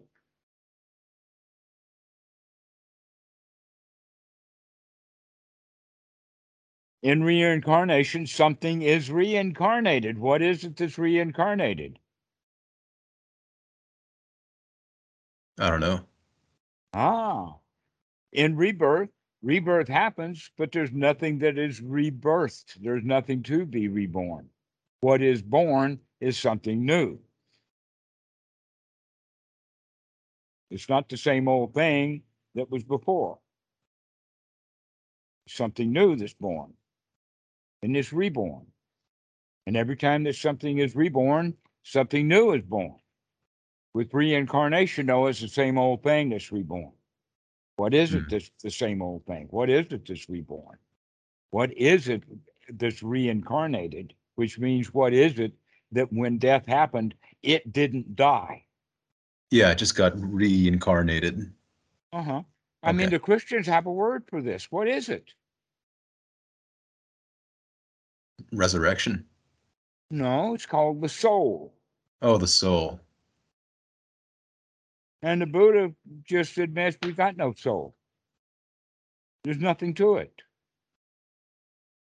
There is nothing more there in the body than the body. There is no person or soul in there. There's nothing in the feelings, just the feelings. There is no soul, no you in those feelings because they keep changing. There Right. is no you in your mind or in your memory or in your processing ability, which I Mhm. mean by that consciousness, samsara or samkara, and sanya or namarupa. In other words, it's just perception, but you are not the perception. There is just your memories, but you are not those memories. They're just memories in a human mind. And you are not the mind. But whatever you are, you can see the mind. But when you see the mind, now you see it as not you. Most people, when they see the mind, they think it's my mind, it's me. These are my thoughts. I am these thoughts. And in our language, we even go so far as to use it like that, like I am angry. When the reality is there is anger to be seen. No, it's my anger. I'm angry. I'm tired. I'm sick and tired of being sick and tired, I say. And it's always about I, me's, and mine's. And so it's the I, the me, and the mine that is reincarnated. But really, there's nothing to the I's, the me's, and the mind. They don't really exist. They're temporary. They come up, they go down, they come up, and they go down. And guess what? When they come up again, it's not exactly the same one as it was that died before. It's a different one now. You're different than you were when you were 5 years old. You're not the same. Yeah. Yeah. You don't have the same thoughts or feelings or worries or cares or anything. All of that stuff has changed. So why did we get the idea that I'm the same person that I was when I was 5 years old? When in fact, there's nothing about you. Not one hair, not one freckle, not one wart, not one drop of water, not one molecule of anything is the same. Everything is new. Everything has changed. Yeah. Yeah. So how can I possibly say I'm the same as I was 5 years old, or worse still, 5 centuries ago? That's the belief in a soul. A belief in a soul is that it's everlasting and unchanging. Anyone who has that attitude has the attitude, I can't change. I've got to wait till the next life. Maybe circumstances will be better. Maybe I can find a heaven and then I'll feel good. Rather than no, I've got to create that heaven. Hmm. Mhm. So that's the difference. One group is waiting on something on the outside to fix their broken little red wagon. Where the really good child or the playful child or whatever is going to be happy fixing and playing with his broken little red wagon. He doesn't need anybody to come fix it. Okay, so this now is the main teaching of the Buddha in the sense of the 10 fetters. This is the first one, personality view. Who are you is the question that people wrongly ask. That who am I is in fact an irrelevant question. What we need to see instead is what is dukkha and how can it be avoided? Because every time there is dukkha, that's where the self exists. The self is the one who experiences the dukkha as being unsatisfactory. That's the Yeah. self. And so when we stop being dissatisfied, then we stop being selfish. And then we're not being reborn in that or another kind of selfishness. But that's what's being reborn is selfishness. And when Hmm. we're not born as selfish, that means that now we begin to understand this first better. This personality view is I can change. I'm not the same. I do have the ability to change. And it's up to me to change. So the next question is, am I up to the task? Can I do it? But that Yeah. very first question that everybody has to ask is, who the heck am I going to get to fix my broken little red wagon? Because I can't do it myself. I need magical powers. I need a plastic Jesus. I need a guru. Got I to need get a enlightened. meditation. I got to get enlightened, right? When I get enlightened, then I can be happy rather than recognize that when I am happy, I'm already light. And Hmm. when I don't have what I want, I'm heavy. And what am I heavy with? The things that I want that I don't have, and they burden me down.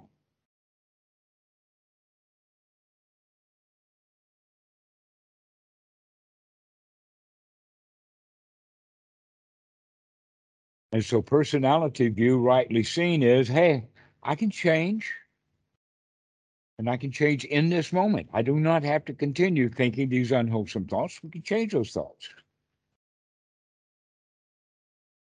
That those thoughts are not managed by some everlasting soul within.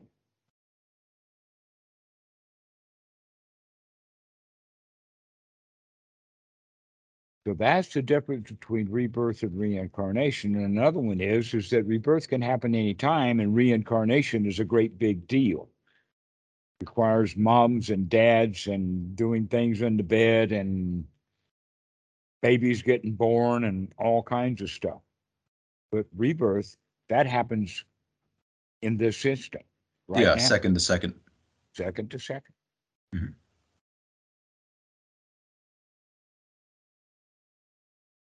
And so when the Nanosecond to Buddhist boy, nanosecond. well, no, not that fast. Let us say tenth of a second to a tenth of a second. It generally takes about a half a second to go from everything is okay into what the hell. Yeah, that's true. But it does take less time to do it than it does to talk about it. Talking about it takes 10 to 15 seconds. Yeah. Having that cycle happen is about the same time in fact, they use in the sutras that it takes the time for a strong man with good limbs to stretch his arm. Hmm. It takes that long, about a half second. There it is. That's how long it takes to go from heaven to hell.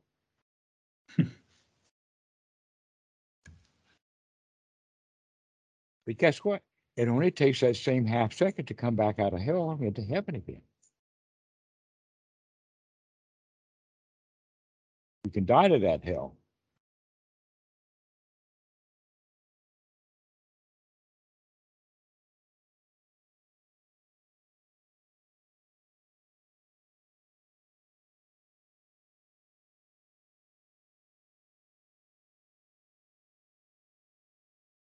So, and you just let everything die. Just, oh, there it goes. Nothing to it. But I don't need anything to be happy. And I can practice that so that I can, no matter what it is that I want, I can stop wanting it long enough to recognize I don't need it. Hmm. Yeah. And when you recognize for sure over and over again that you don't need it, then you gain the confidence hey, I can handle anything. Hey, I can handle anything. I can throw anything, any rubbish at all that comes into my mind, I can throw it right back out. Including when you're in front of a policeman having the thought, this cop is dangerous. I can throw that thought out and put, this cop's my friend Yeah. in instead. And imagine the differences the way that cop's going to treat me between being afraid of him and me being friendly with him. So I create my own reality with the thoughts that I Hmm. have.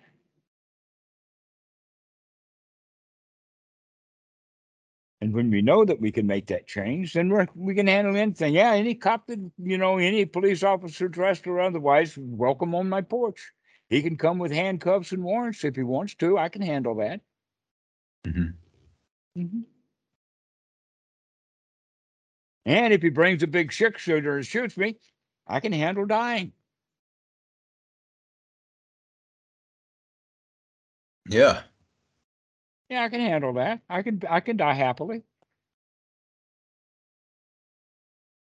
I think if someone came and pulled a gun on me and like was gonna actually kill me, I think I'd be scared.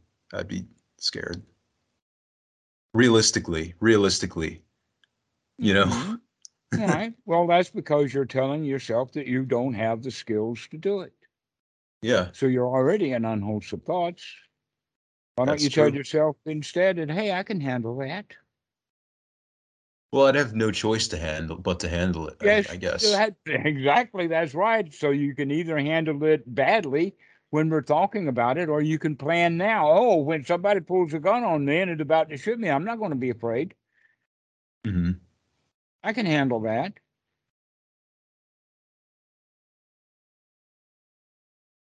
I can hand him my wallet. Oh yeah, hand him my wallet, no problem. Right. But no, you're afraid of the gun. I'm afraid of the gun. Yeah, I'm afraid of Yeah, the you're afraid of the gun. gun. So can't you just hand him the wallet without being afraid of the gun? I can hand him the wallet because I think if I do that, he's not going to shoot. But I'm afraid if Mm. If you do he. handle him the wallet, in fact, if you fight with him, you live while you're fighting. But if you give him the wallet now, he'll shoot you now, and you're dead. Better to fight. Stay alive a little while longer. Me, I'm ready to go. I'm not going to fight with him. That's my that's my dad's attitude. He's like really like if anything bad happens to me, like I'm ready to go, you know. If we're in some sort of terrible situation, I'll sacrifice myself willingly, you know. Or if I get like cancer, like stage 4 or something really bad like that, some terminal illness, don't try to Well, keep me here's the alive. about that one. Why would you bother eating yourself alive to the point that it's step four of eating yourself alive? That's what cancer really is eating yourself alive. Just like a heart attack is when your heart attacks you. Yeah, Right. But if you have the right attitude, you're more or less immune from cancer. Because figuratively or cancer is literally. both in the sense that, but it takes wisdom or knowledge. For instance, if you know that asbestos in the lungs irritates the lungs and causes cancer, then that means that you're going to be very careful around asbestos.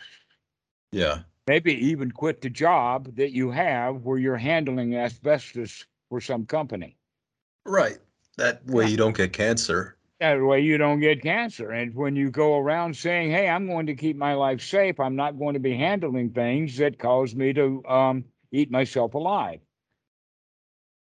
And so we don't take medicines because a lot of medicines have carcinogens in them. I mean, some medicines even have little babies in them. I mean, that's what what they call it, the anti-abortionists tell you. I'm just pulling your leg now. Wait, what medicine has babies in it? All of them. What? Yeah, all of them. I mean, they call that biological research, and they take dead babies out of what mothers' wombs and make medicine out of it. That's one of the major problems that the Christians have is they don't want to take the medicine because the medicines are made out of dead babies that were aborted. But that's not true. Well, that's what they say, You can't listen to those wacky people. but everybody's out there being wacky one way or the other. That's true. I'm pretty wacky. Yeah. No, we need to keep our eyes open and watch for sure. And know the background of each medication that we're taking to know what it does and what the research behind it is and all of that kind of stuff. So getting information about medications is a whole lot different than just being afraid of something because it's got dead babies in it. Why do you know that? Because people on the street corner that just came out of the church have signs saying that your medicine has babies in it. I mean, this is common. They call it what, stem cell research? Oh yeah. Yeah. Yeah. Yeah, that's it. Speaking of Christians, let me run this by you, okay? So like, what do you think of the attitude that life is super precious? Like, let's say someone is in horrible It pain. is. No, let's say that this life, this moment for you is precious. Why aren't you appreciating the preciousness of this particular moment right now? Yeah, but what if someone has like a horrible disease and like they're suffering immensely, like horrible pain, horrible pain? Should we just let Okay. them die, or is it like we should just make sure we try our hardest to keep them alive? Well, maybe we should teach them how to stop seeing their reality as painful. Huh.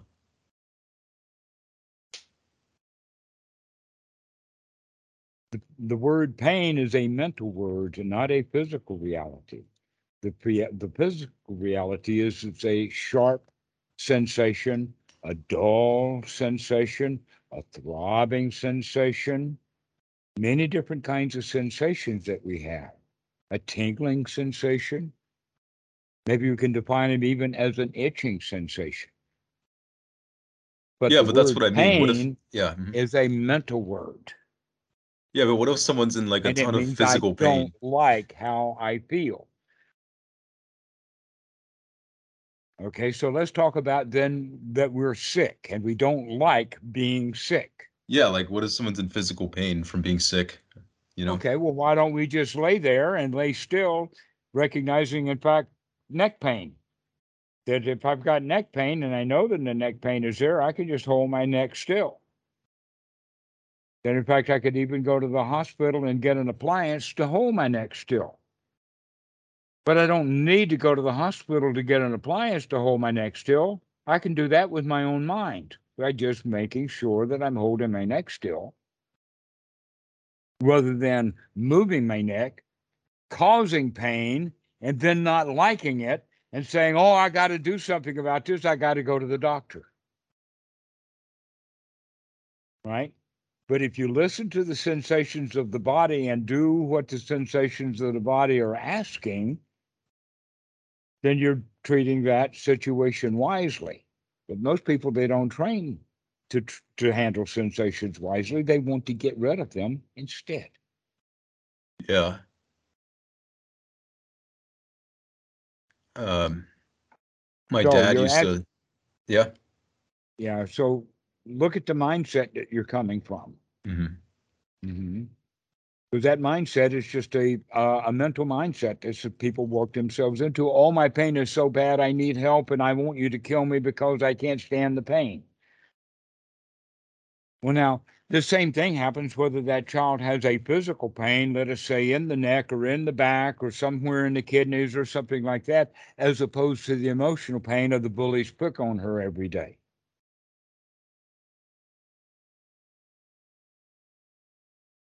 Both of them wanting out. Both of them sometimes wanting out bad enough that they'll kill themselves.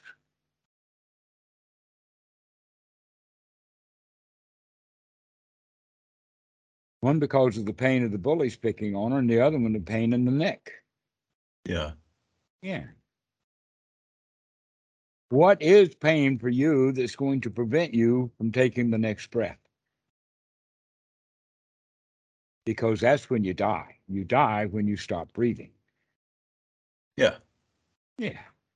So, can you breathe through this pain, this sharp sensation that you're having in this moment? Can you take a deep breath and survive that one sharp pain? If yes, then you are alive. Yes. Then, yes, you're alive. And if no, then you die. Yeah. That the pain is too much for me to bother to take the next breath. Hmm. That's exactly, by the way, the whole point of crucifixion. Imagine there you are, nailed or wired up to the cross Yeah.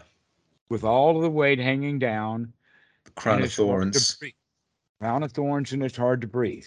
Yeah. Why is it hard to breathe? Because the way that you're stressed out puts pressure, downward pressure on the breathing. Really? Yeah, so you can't breathe, Oh, okay. especially when you're hanging like that. In order to release it. And in fact, that's why the people have their nails or their feet nailed, or they have a little platform them stand up so that they can stand up, take some pressure off their arms so that they can take a breath. Hmm. But eventually, it's going to be too much work to take that next breath. Time to go. I've had enough. So do you Okay. have to hang there on the cross for 7 days, struggling with the breath, or can you do it in 3 days and just say, "Hey, I'm out of here"?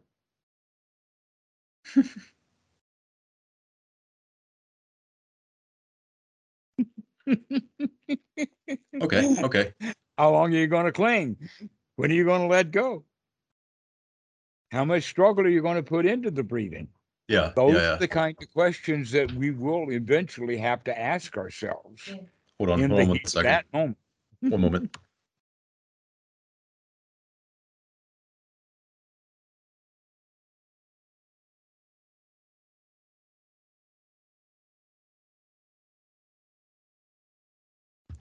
Okay. Duty That. calls.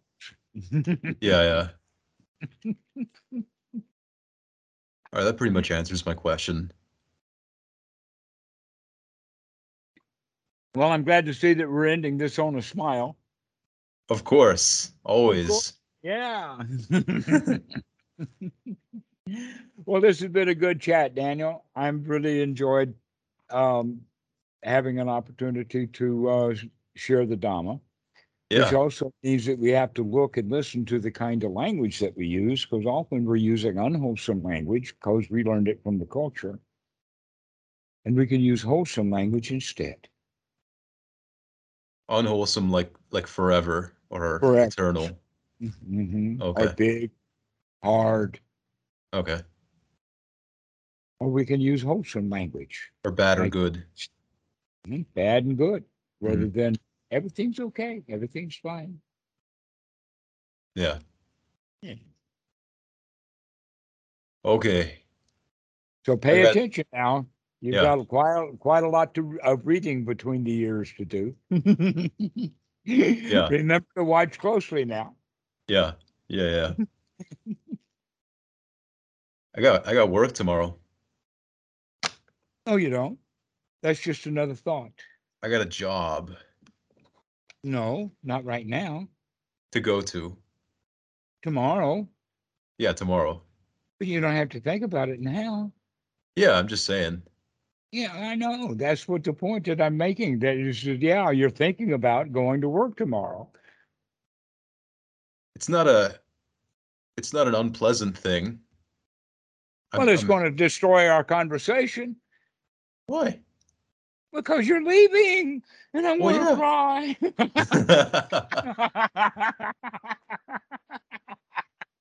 I'm leaving anyway. I'm leaving anyway. Okay, that's right. You could leave without a reason. Whether you've got a job tomorrow or not, it's okay to leave. Just leave on a high note. Yeah. Ta-da! This whole call was a high note. Just a Excellent. constant high. Excellent, Daniel. Well, we'll see you later.